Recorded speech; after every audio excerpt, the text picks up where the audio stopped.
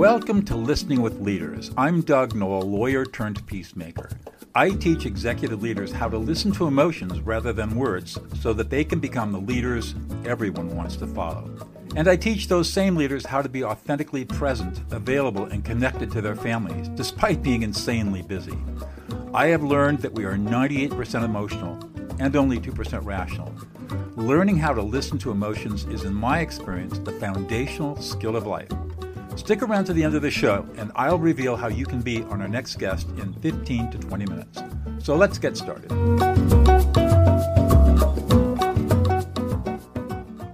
Moishe Gubin, welcome to Listening with Leaders. You are the chairman, CEO, and founder of Strawberry Fields Real Estate Investment Trust, amongst, it turns out, many, many other companies, which can be found at strawberryfieldsreit.com. Welcome to the show.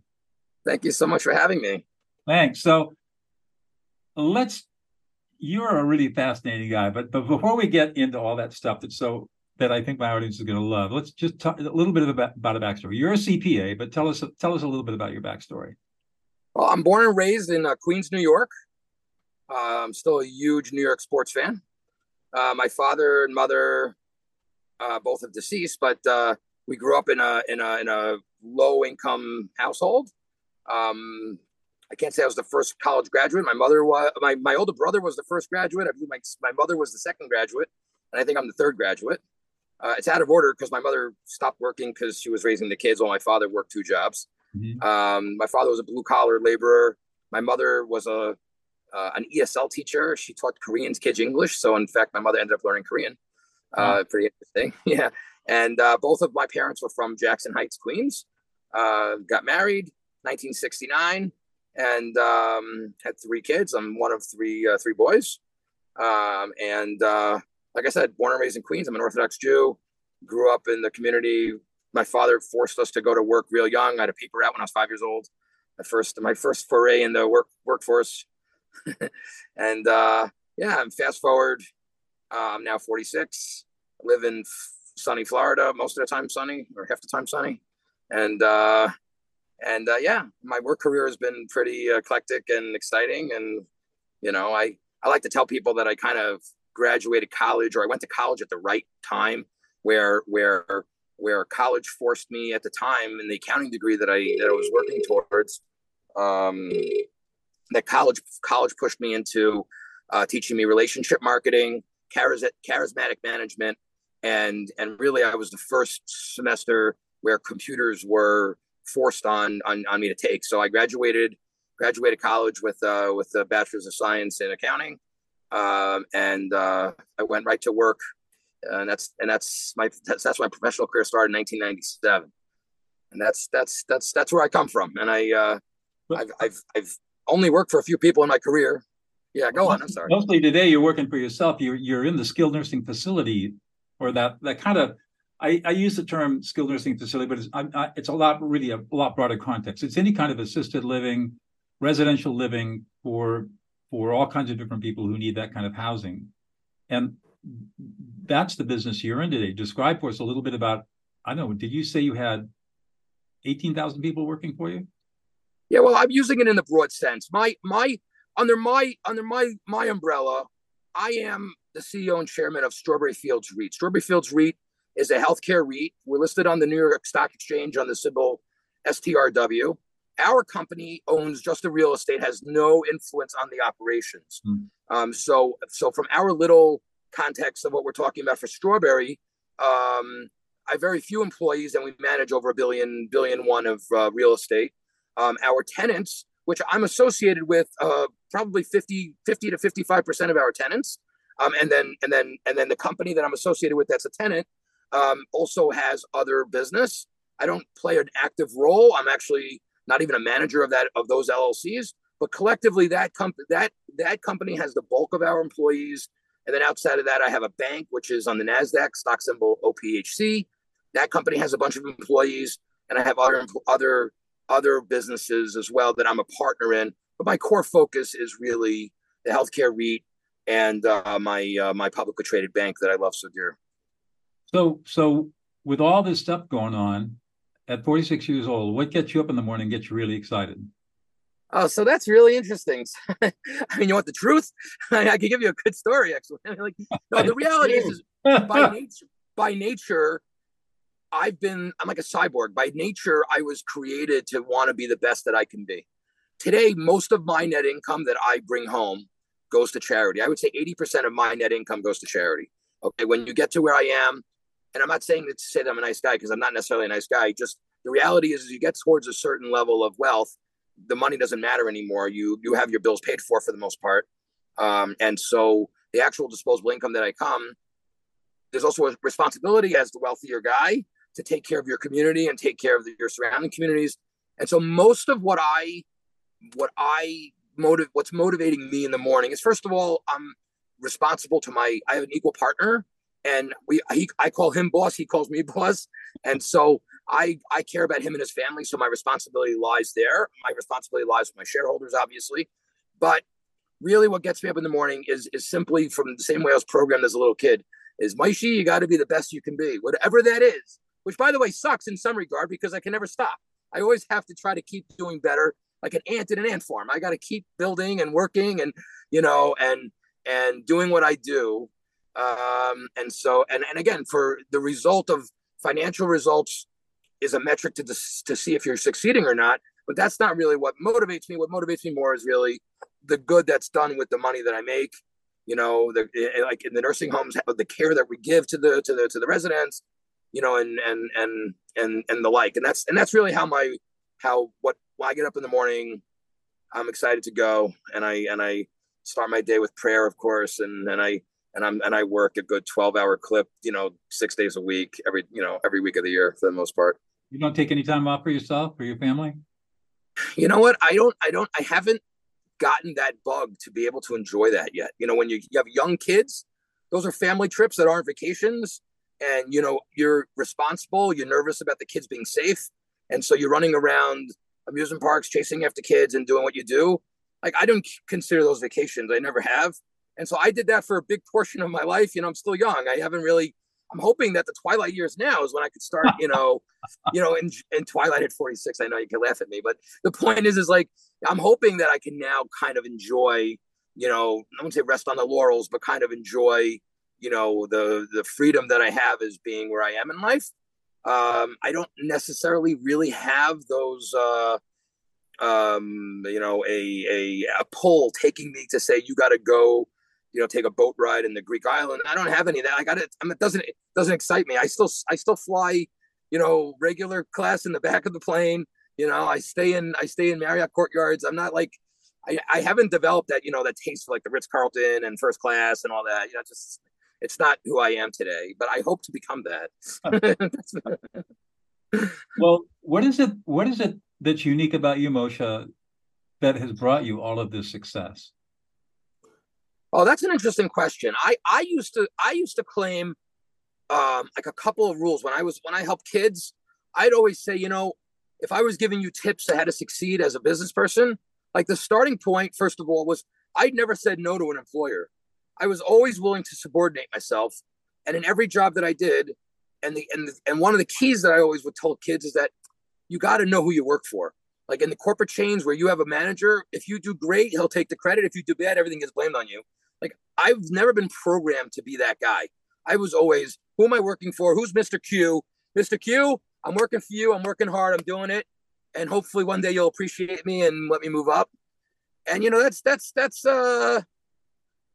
that's really who I am.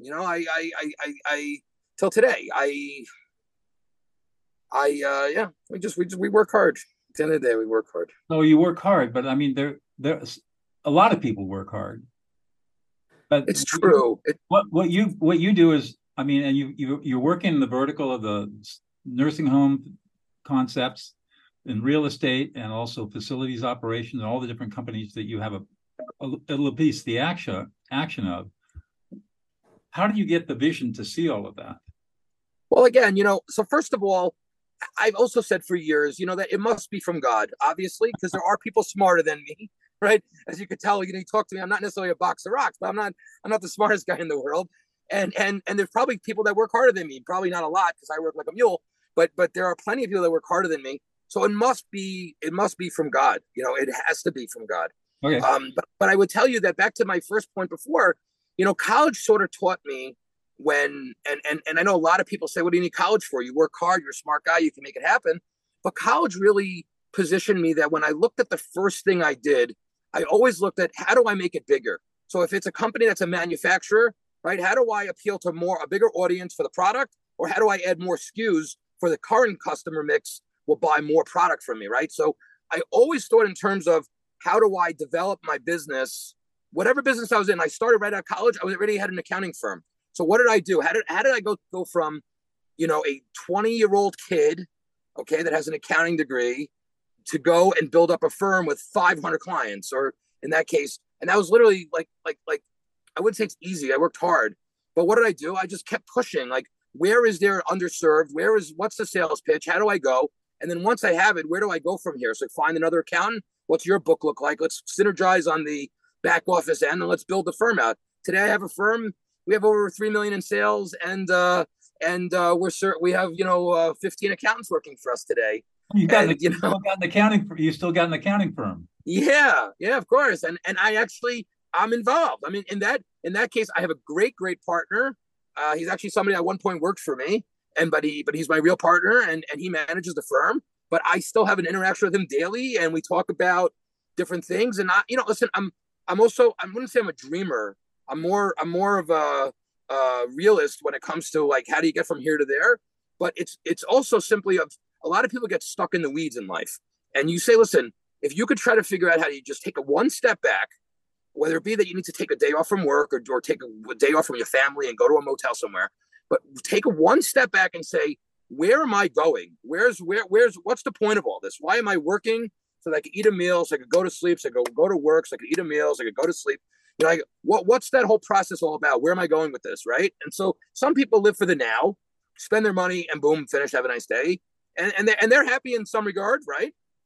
And others live for tomorrow and are also happy because they know they're building up for a goal, which they might not ever reach, but whatever. But then, there's the middle ground, which is I want both. I want to be able to enjoy my life today, but I want to work for a goal. And you got to reset yourself. So in my case, every one of my businesses, we start from a point of view of, look, what does our organizational chart look like? How do we get from here to there? What are we selling? How are we going to sell it? How do we grow that line? And what do we need for infrastructurally to be able to do that? And I push that over and over and over and over and over. And year over year, I could tell you today, and I don't use this word like a weird way, but like I have disciples, okay? It's a strange word to use. Like, I've helped out a lot of people. I help out even people I don't like, because my point of view is I'll help anyone as long as it doesn't hurt me. And if it does hurt me, I would help my friends if it hurt me anyway, right? The ones that aren't my friends, I wouldn't want to hurt myself, but I would certainly help them if it didn't hurt me. And so I always push for everything to get better and better and better and do more and more and more. And then from that, the results, again, when it bleeds down to get to me, the results end up going mostly to charity. So that's kind of how it all comes back to this. And you know what? I'll tell you something. I moved at one point from New York to South Bend, Indiana. And when I moved to South Bend, Indiana, I was working for a corporation. And at the time, and I wasn't the happiest guy working in the chain of command the way it was, especially since the owner would call me at night and ask me what I'm doing and how's it going, because he had more faith in me than the company. And I was in an awkward spot because I'm in the normal corporate chain of command and I have a boss over me, but his boss is the one calling me. And then when I answer him truthfully, he goes back to my boss and says, hey, what are you doing? Moshe did this or that or that. And then that guy would get mad at me. What are you doing telling the boss? I'm like, what do you want me to do? He calls me up. I'm not going to lie to the guy. I got to do what I do. So I really, I forgot where I was going with this, but we built ourselves up. We built ourselves up in a way where it was always towards the eye of how do we do better and how do we, make the most of it. I don't know if I answered your question. I think I did. Yeah, it's pretty good. It's pretty young. You're obviously a very high energy guy. Well, I get it. I'm enthusiastic. I was literally never voted to succeed. Like my whole life, everyone would have thought this guy's a screw up and he's not going anywhere. No, truthfully, that's 100% the case. And I was always a hard worker. Everyone has always known me to be an honest guy. I've always been trustworthy, been loyal to people, but no one ever thought I would be anything. So like the fact is I go through my life and I almost can't believe in theory, the power I have, or the wealth and the ability to do this and that, like, to me, it's almost unimaginable. Like, but it is what it is. And so I'm happy and I'm enthusiastic about what I do because of seeing success. I think if I was a failure, I wouldn't feel so great about what I do. 6 years old, you still got a long runway ahead of you. What do you see happening in the next 10 years? For me personally, I'm hoping that I'm able to turn my life into simply being a chairman of 5-6 boards and not being in the weeds the way I am today.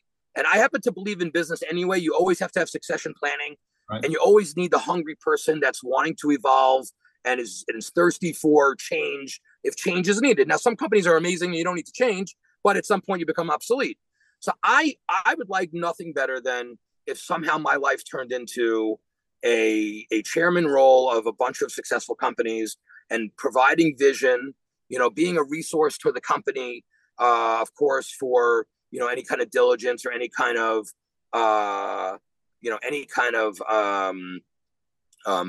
being a resource to any need that they have in being able to figure out a merger. Maybe do a little consulting, but I don't know. But that's what I would hope to happen. In reality, I find myself sucked into things all the time. Most recently, I mean, I don't know, you're not a New York guy, but I ended up buying a bankrupt famous soup company called Hale and Hardy. And yeah? we revived the brand. We made it kosher. We're now already in 400 supermarkets in New York area, New York City. And we're going to be opening up our first few retail stores. And I'm going into the franchise business. I never did that before, learning something new. And I got sucked into it. So, and there's fun in that. People always go, what's your next challenge? What do you, like, I can tell you, honestly, it's a funny thing. And I'm almost embarrassed because of it. Like, it's crazy. But like, I remember the first time I wrote a check for like $1 million. And I wrote a check and I was like giddy and my hand was shaking. And to me, it was an exciting event, and I was like, oh my God. And that thrill, for me, that was a thrill. And I'm proud of that. And I think about that, that was circa 2007 or so. And now I just closed on I just closed on a purchase at the end of August in Strawberry. And I myself did the wire for $40 million. And it was a non-event in my life. And it's like nothing happened. And I said to myself afterwards, what happened? I've lost the thrill of life, right? Like, what the heck is going on here? But that's how it goes. So I think at the end of the day, I always need to have something to put my juices, my efforts into, to kind of turn into something, and I think that for me, somehow I'm always going to have, whether it be a charity organization, whether it be a soup company, or whether it be, a hedge fund or some other thing where I don't know where it goes. I'm wide open as far as, right now the time is limited, right? But in 10 years from now, like your question is, I would say that in 10 years from now, hopefully time clears up by turning into those board positions instead of the active spot of a CEO. And then hopefully I could get myself involved with stuff that's more, for my entertainment, that we could be the best at doing.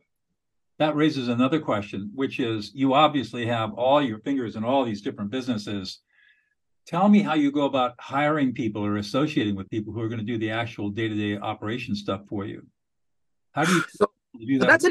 That's an interesting question, but really it's a boring answer, because the evolution of how the company came, right? We started with one little place, and from that one little place, we still have today some of the key people from that one place that have grown with us in our world. And so from the nursing home world, as I've been out of it since, let's say, 2015, and maybe I have a little bit, I'm a team player. So obviously if my partner needs me to do something, I'm involved, but reality is I'm not, but we still have, so let's say from the way the nursing home, because that was the motorboat that started this whole, where everything turned into. So that starting point, we still have some key people. Like, I have a girl that I trained when she was a high school student in Momence, Illinois, or Kankakee, Illinois. And I helped her, and we helped train her. And today she's one of our big managers, corporate managers of the company, has a lot of control, has a bunch of people underneath her. And she's been with us since she's 16. And today she's, I don't know, she's in her 30s. And she's still, running strong. And that goes the same with, some of our top people. I like promoting from within. So we have a lot of people that have been with us for years. We've had very little, if any, nepotism.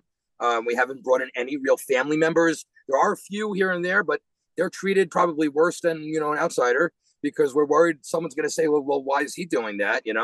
And then, and so that's for the core business. The same thing with Strawberry Fields. Strawberry Fields, I took with me some of my original people from the nursing home world when we left in 2015. And I still have people that are with me for 13 years so my top guys are 13-year people. My lowest seniority is probably someone I just hired somebody, but before that, lower seniority is probably 3 years. So like that, so that's core. Then you have the other stuff. So in the other stuff, the general rule is I don't do a deal without there being, and it's similar to like Marcus Lemonis, if you ever watch The Prophet.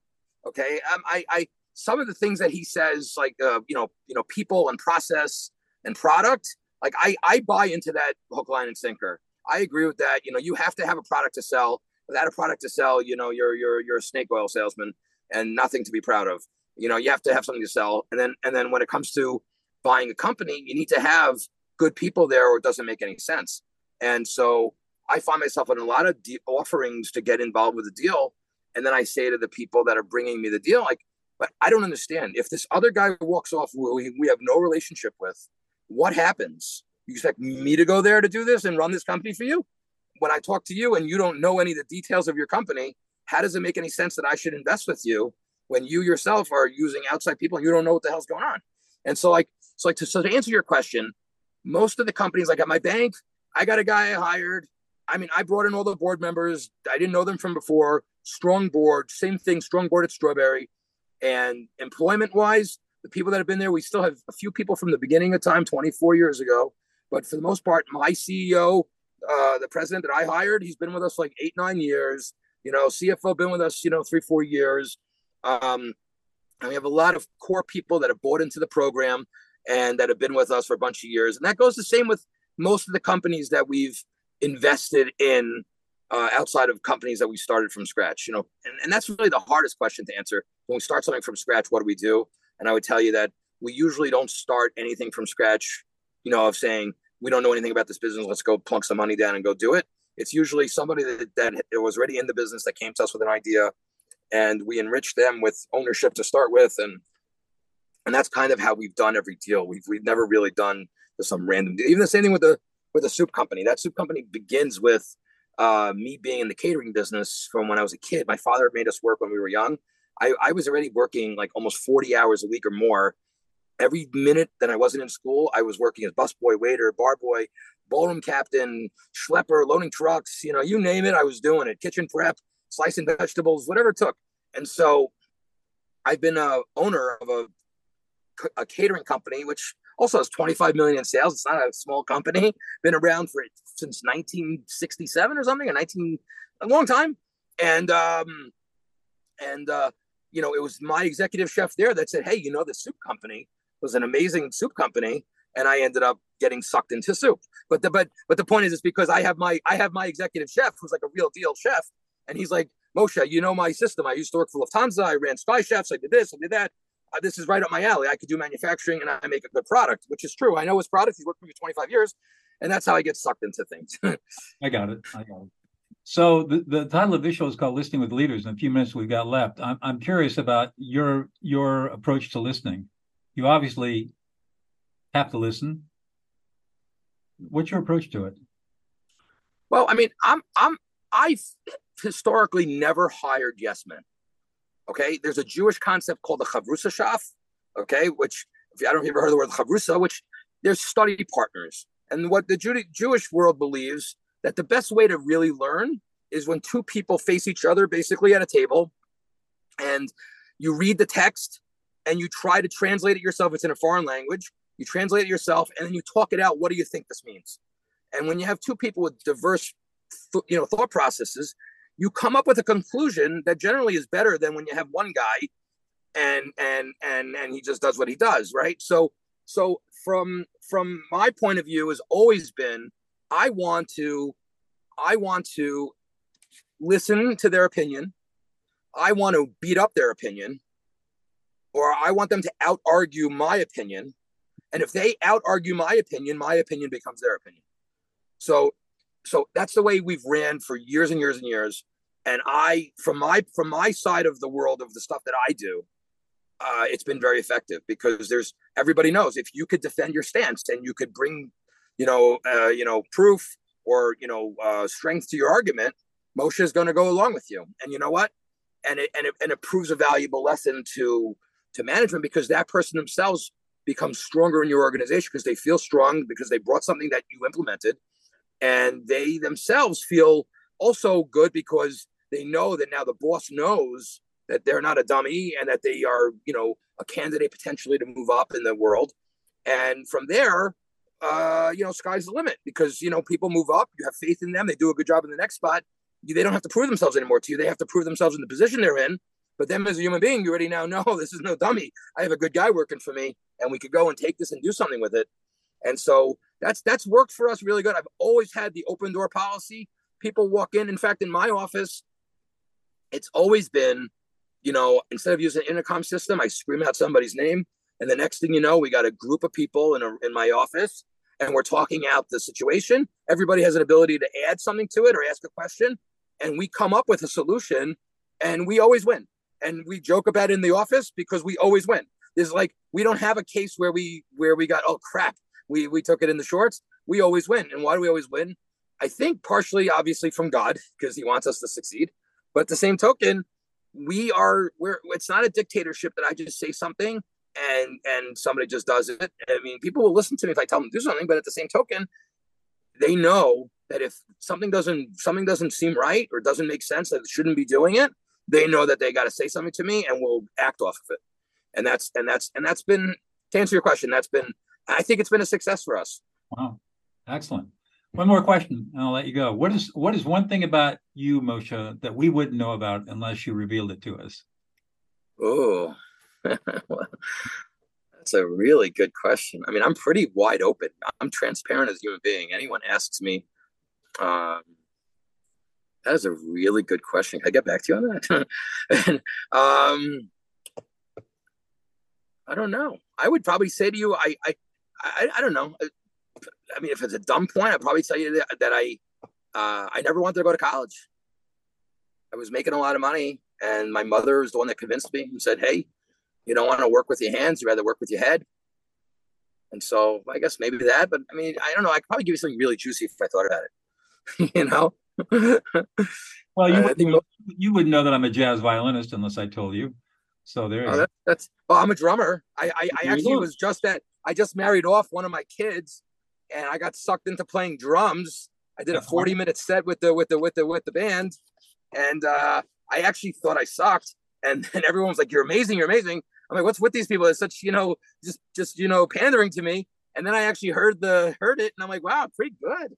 I haven't played, huh? So there you go. You're a drummer. You're a musician. No one would ever know that.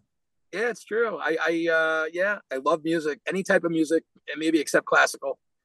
Any type of music. I love people, but I think most people know that. I walk up to anybody. I don't have a racist bone in my body. It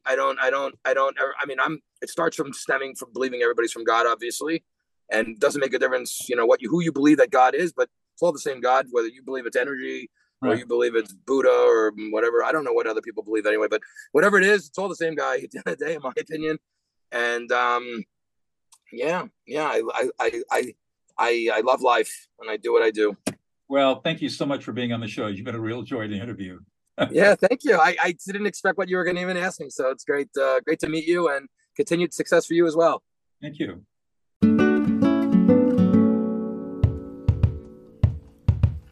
Doug Knoll here. Thank you so much for listening to Listening with Leaders. If you are a successful executive leader who would like to be on this program, please visit podcast.dougnoll.com/podcast. If you got something out of this interview, would you please share this episode on social media? Just do a quick screenshot with your phone and text it to a friend or post it on the socials. If you know someone that would be a great guest, tag them on the social media to let them know about the show and include the hashtag Listening with Leaders. I love seeing your posts and guest suggestions. We are regularly putting out new episodes and content. To make sure you don't miss any episodes, go ahead and subscribe. Your thumbs up, ratings, and reviews go a long way to help promote the show and mean a lot to me and my team. Want to know more? Go to my website, DougNoll.com, or follow me on LinkedIn, Facebook, and Instagram. That's at Douglas E. Noll. Thanks for listening, and we'll see you on the next show.